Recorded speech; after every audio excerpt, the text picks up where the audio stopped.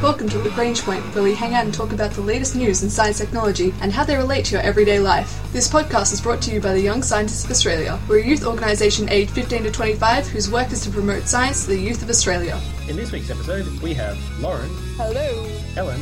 Hello. And Justin. Tales of prehistoric terrors that may have not been so terrible at all from the deep seas. Also answering the question on, are our friends genetically similar to each other?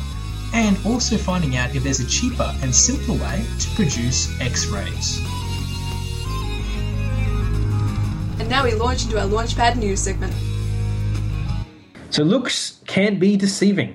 Sometimes what you think is a really dangerous thing in the middle of the night that's a monster that's going to eat you and rip you to shreds turns out to just be a tree moving in the storm breeze. But paleontologists have been dealing with this massive, deadly and dangerous sea scorpion, that predator that roamed the Paleozoic seas over 2 meters in length.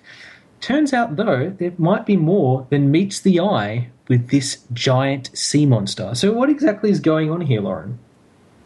So, Justin, I don't know if you've heard about this, massive, terrifying sea scorpion before, but it's actually, the thing is, back when they were still alive, which, just to clarify, they're not alive still now. You guys don't have to worry. Yeah, they're from the Paleozoic era, so they roamed 35 million years ago, they roamed the oceans. So relax, guys, you're safe.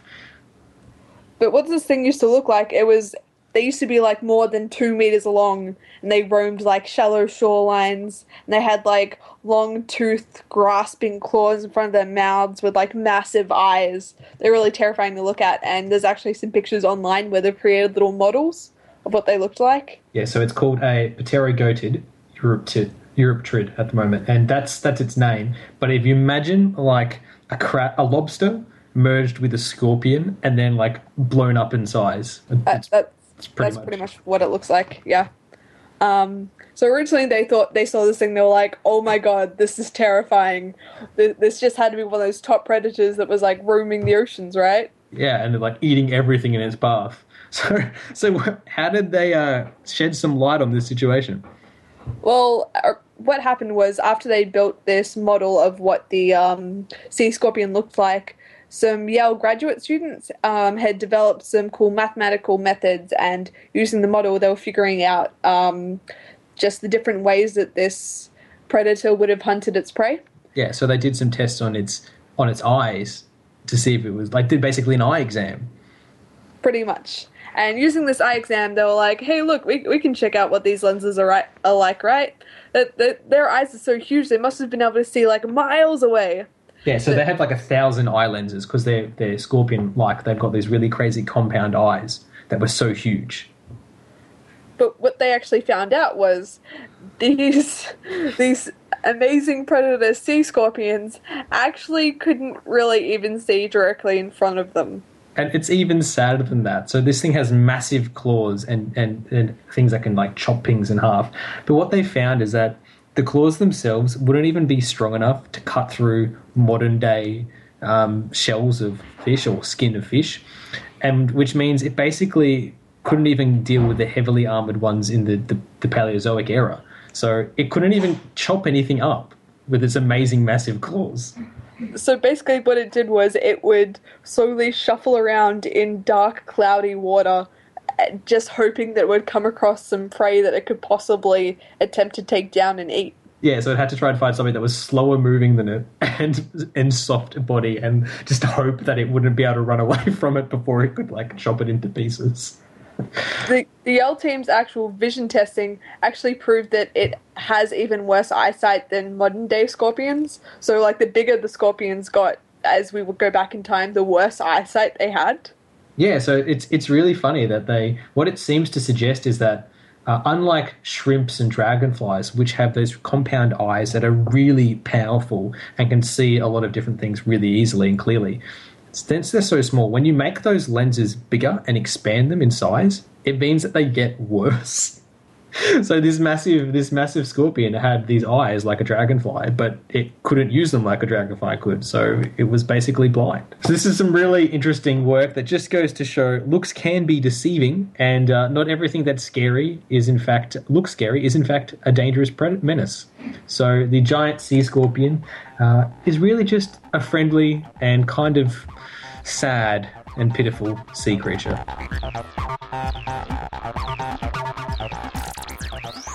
So, Justin, you remember my friend Jen, right? Yeah, lightish, darkish hair, tallish, shortish, medium build, just like you, and was actually, really similar looking to you. Well, it turns out there might be a reason for that. That you and Jen are genetic twins and secret clones of each other, living double lives in parallel, but not quite, because you're friends.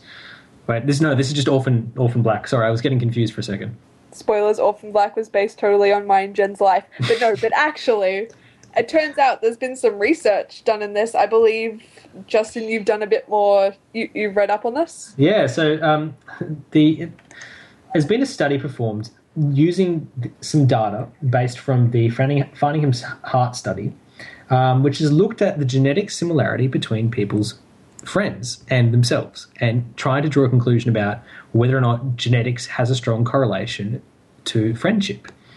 And this might seem really, really weird and esoteric as a topic for analysis, but effectively what they did is they used this long-running study of a population in a town called Farningham in the United States. And we've talked about the Farningham Heart Study before, because it was basically how we discovered heart disease and a whole number of other medical issues, because it's a study that's been going since 1948 of one population, and through this we've actually been able to learn fascinating things about biology through statistical analysis and predict a lot of health impacts as well. So this is a long-running, well-respected study, but it's also an amazing treasure trove of data for scientists.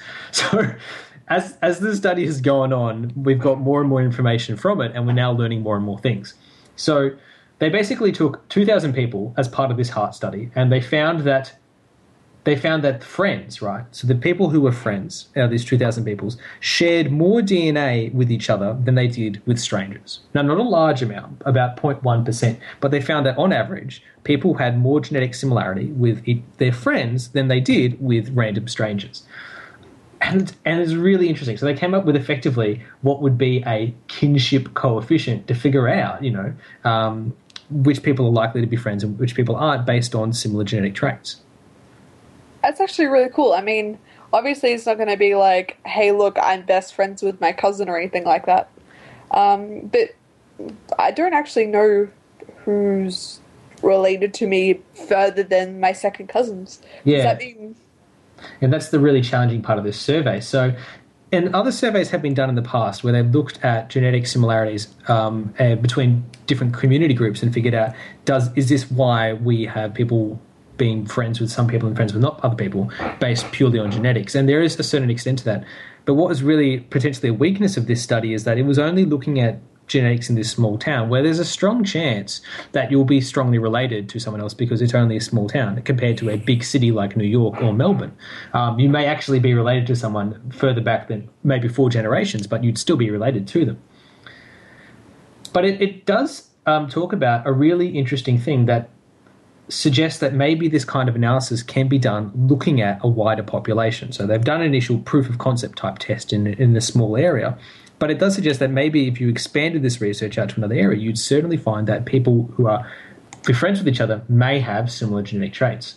Now, there's a whole bunch of other questionable aspects of this research, which includes things like ethnicity and, basically ethnicity and background, which have strong genetic markers as well. So if you are a recent migrant from, let's say, North Africa, living in Europe, then you're going to have a bit more genetic diversity than you are going to have with the person living next door to you who's also from, Northern Europe where this study is being done. So it means that ethnic groups can have a strong factor on that. And part of sociological science and analysis, then there might be other reasons why you're friends with these people, which might have more to do with your background than genetics.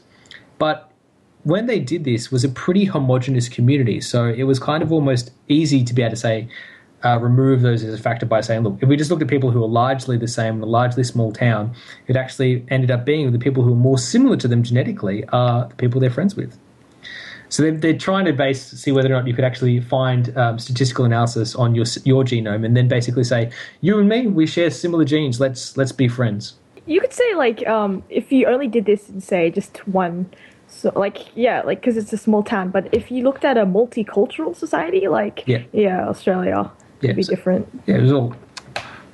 And that raises a good point, Alan. So if you actually looked at Melbourne, you'd find that the genetic diversity is also something that might be the same, but also different depending on the community that you looked at and the people that you actually meet. If you have someone who goes to, say, a public high school in a very mixed community, they might have a lot of different friends that look nothing like them, act nothing like them, and come from very different backgrounds. So the genes may actually be quite different.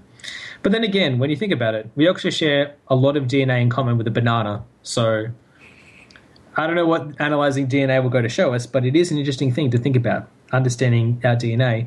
And it might go a long way to explaining why friends, particularly like Lauren and Jen, tend to often look the same. Because, in fact, they're just actually clones for each other. You heard it here first, guys. Lauren and Jen are clones. Just letting you know.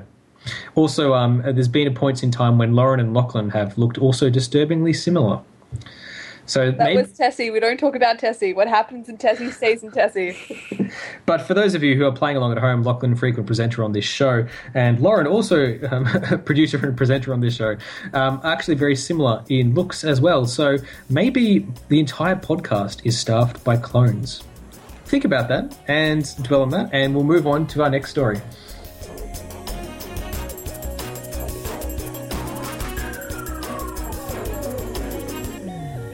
So for those of you who read 1950s comics, you would have been familiar with those advertising pages in the middle where they sold all kinds of wacky and crazy gadgets, including floating glasses, X-ray vision specs, and hypnosis things. But actually, there's a much simpler source of X-rays lurking right beneath your desk, maybe hidden away in a drawer, that you're probably not aware of. So what is this mysterious source of X-rays, Helen, and how can I get my hands on them?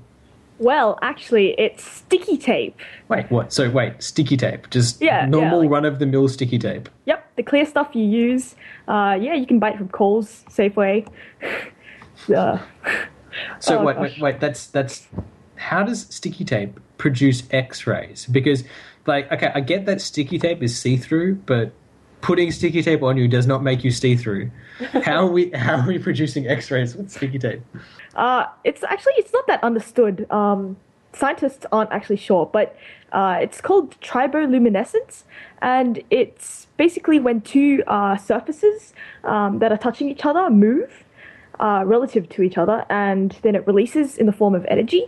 And lucky for you, when you peel sticky tape, it only releases X-rays in a vacuum. Right, so okay. You don't have to worry about radiation poisoning or anything from unrolling sticky tape. But that's amazing to think about it. So triboluminescence is something that they first defined in the 1600s by Francis Bacon, who sort of noticed that when he scratched sugar cubes together, it sort of gave off a little spark of light. And that's really, really cool. So because there's so many different bonded layers with each other in sticky tape, you actually produce a lot of triboluminescence. So you're actually producing a lot of light because there's so many different things that have just pulled apart from each other so quickly.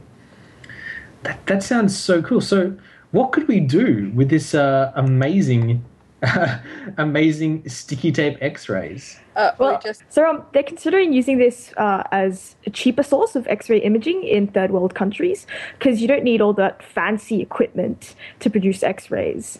Instead, you could, because in their experiment, they used this, and peeling the sticky tape in a vacuum was enough to take an X-ray image of their finger, That's incredible. That's just like all you're doing is peeling a sticky tape. Forgetting the difficulty of producing X-ray lines, cost-effective wise, that's so cheap and almost reusable to actually taking quick and efficient X-rays.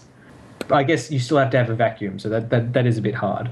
But that's amazing. So I wonder what we could do with these, aside from low cost and cheap X-rays. I wonder if there's another way we could actually adapt this to modern society. Did you have any ideas, Lauren?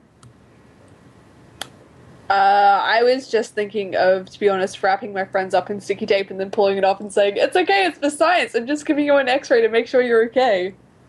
Lauren, you shouldn't wrap your friends in sticky tape and then pull it off really quickly so you can see through their skin. That's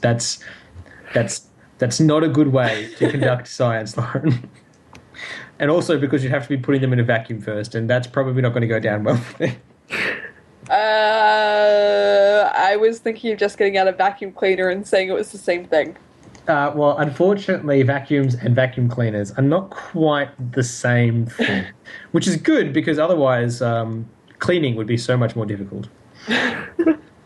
This goes to show some of the amazing things that you can find in science that are really surprising and can also really revolutionize people's lives and make life easier for people. So some of the wacky science that people do might have ways of benefiting people in third world countries and parts of the world that may not have access to crazy amounts of X-ray technology before. So it's a nice way of helping people's lives through fun and entertaining use of sticky tape. This has been the Young Scientists of Australia's podcast, Lagrange Point.